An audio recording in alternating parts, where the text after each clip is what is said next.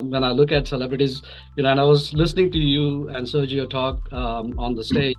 It was a lot of fun. You guys were very interesting to listen to. But what skills have been most beneficial for you and Sergio? People skills.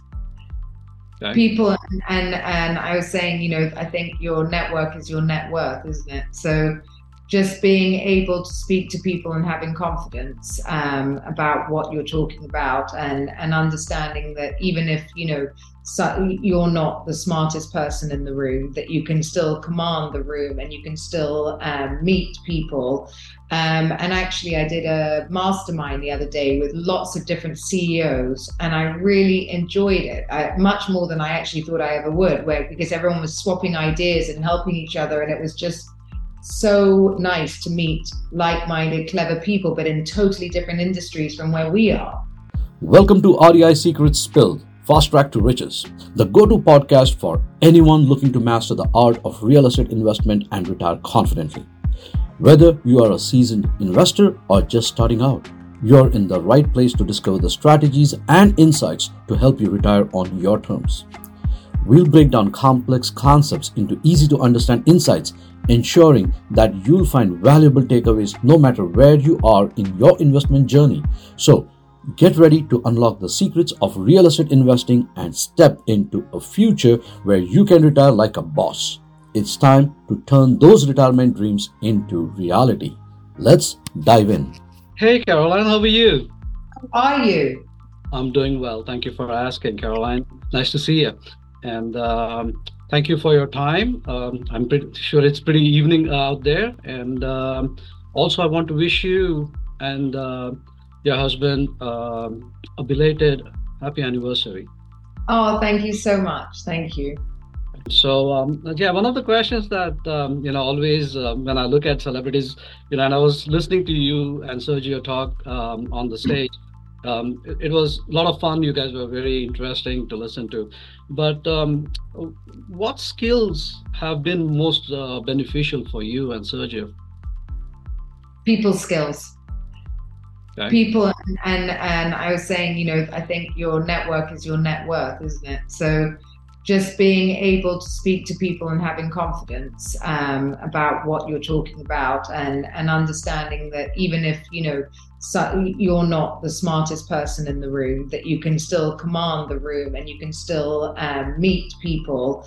And actually, I did a mastermind the other day with lots of different CEOs, and I really enjoyed it, much more than I actually thought I ever would, because everyone was swapping ideas and helping each other, and it was just so nice to meet like-minded, clever people, but in totally different industries from where we are, which is kind of how I felt even about JT's, right? Everybody in that room was particularly smart and the top of their game, but everyone was interested in everybody else, and it was nice. Awesome. So that's the. And what did you do to develop it, or is this something that you already had? The people's getting to know them and things like that. Is that something that you cultivated over a period of time, or? Well, I wonder whether it was boarding school, because if you're thrown into the deep end, right? I left at 6, so and then you're sharing a room with 15 other people. You better learn to talk. And there's 300 or something people in school, so that's how you didn't know anyone, did you? So you've got to make friends and fast. And I think I just carried that on. I can find things to connect with anyone over. I genuinely start out very interested in everyone. It's only later that I might discover I don't quite like them. Okay. Okay. So what has been your biggest fear, and have you been able to overcome it? And if yes, how? I think two times. One was going on reality TV. I was absolutely petrified. I remember the day before it came out, like I just wanted to, like, the ground to eat me up, really, because you just don't know. It's like it's like people may not like you, and it's very scary, and that there's nothing you can do about it.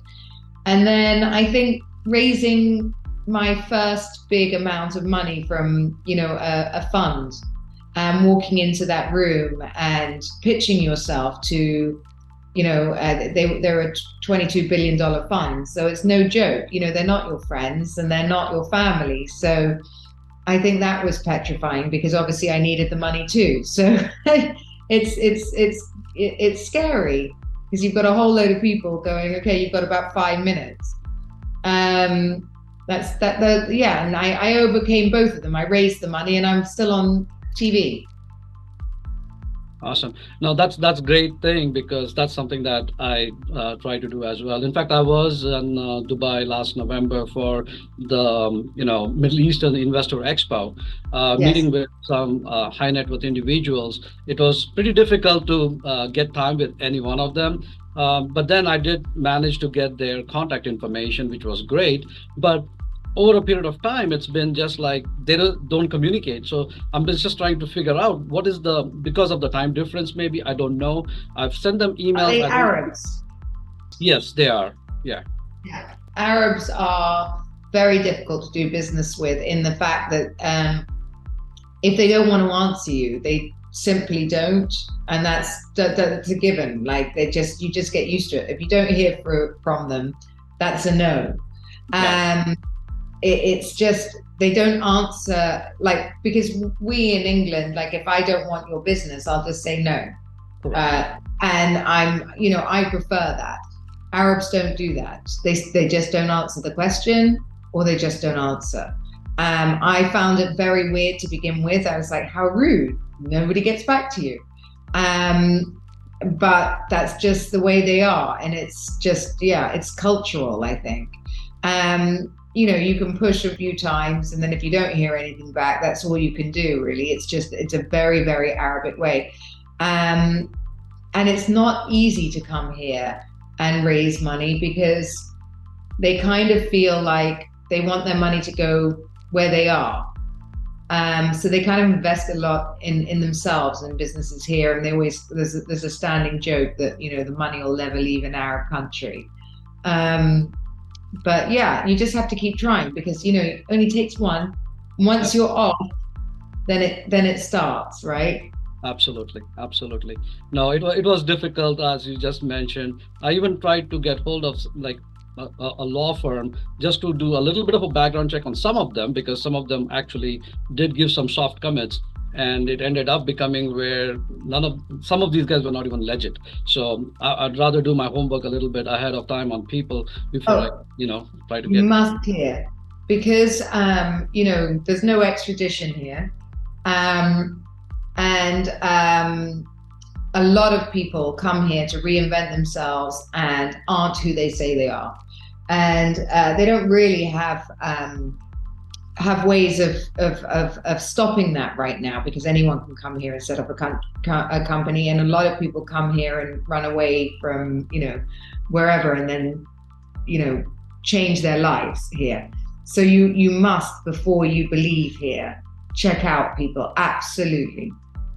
It's full of very, very, very colorful backgrounds. So you cannot take people at face value here. Absolutely not. And I've learned that the hard way. So I know it must have been very daunting for you, giving only 5 minutes, and you had to make a pitch to all these people who had the money and you needed the money.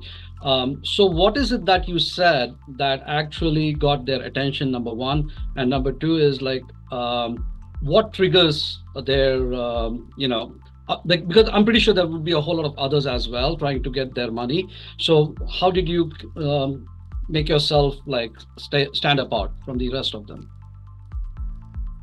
I mean, when you're selling a startup idea, right? It's just luck. They have to love the idea.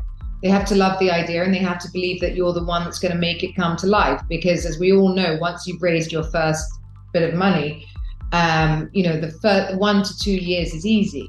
You're normally you can do 50% on 50% or 50%. It never, it's quite easy to double your money, but then it begins to plateau. So you better be sure that you raise enough money in the beginning, and you've got to sell the dream and sell the dream well. I don't know what made them listen to mine particularly. It was just mine was an online sort of luxury website, and at that time Net-a-Porter was doing very well, and and they were looking for more things in that space because they were making a fortune.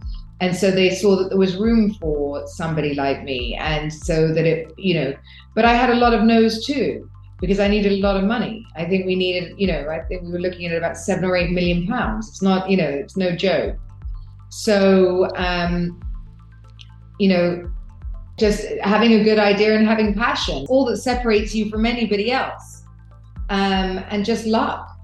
It's really luck, as I said, and just not giving up, because I had a few people that said no, and then I had people that said yes, and then once we were doing well, it was easy because everybody wrote to me.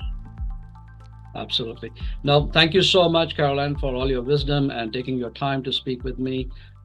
Greatly appreciate everything that you said, and I'll try to put that into action. Lovely to meet you. Each week, we dive deep into real estate investing, uncovering the secrets that have helped countless individuals build wealth and enjoy a boss-like retirement. We've got you covered, from property investment basics to advanced strategies for maximizing your retirement income. Join our exclusive investors community to learn about passive real estate investment opportunities. Stay tuned for our next episode, and here's to your continued success in real estate investing.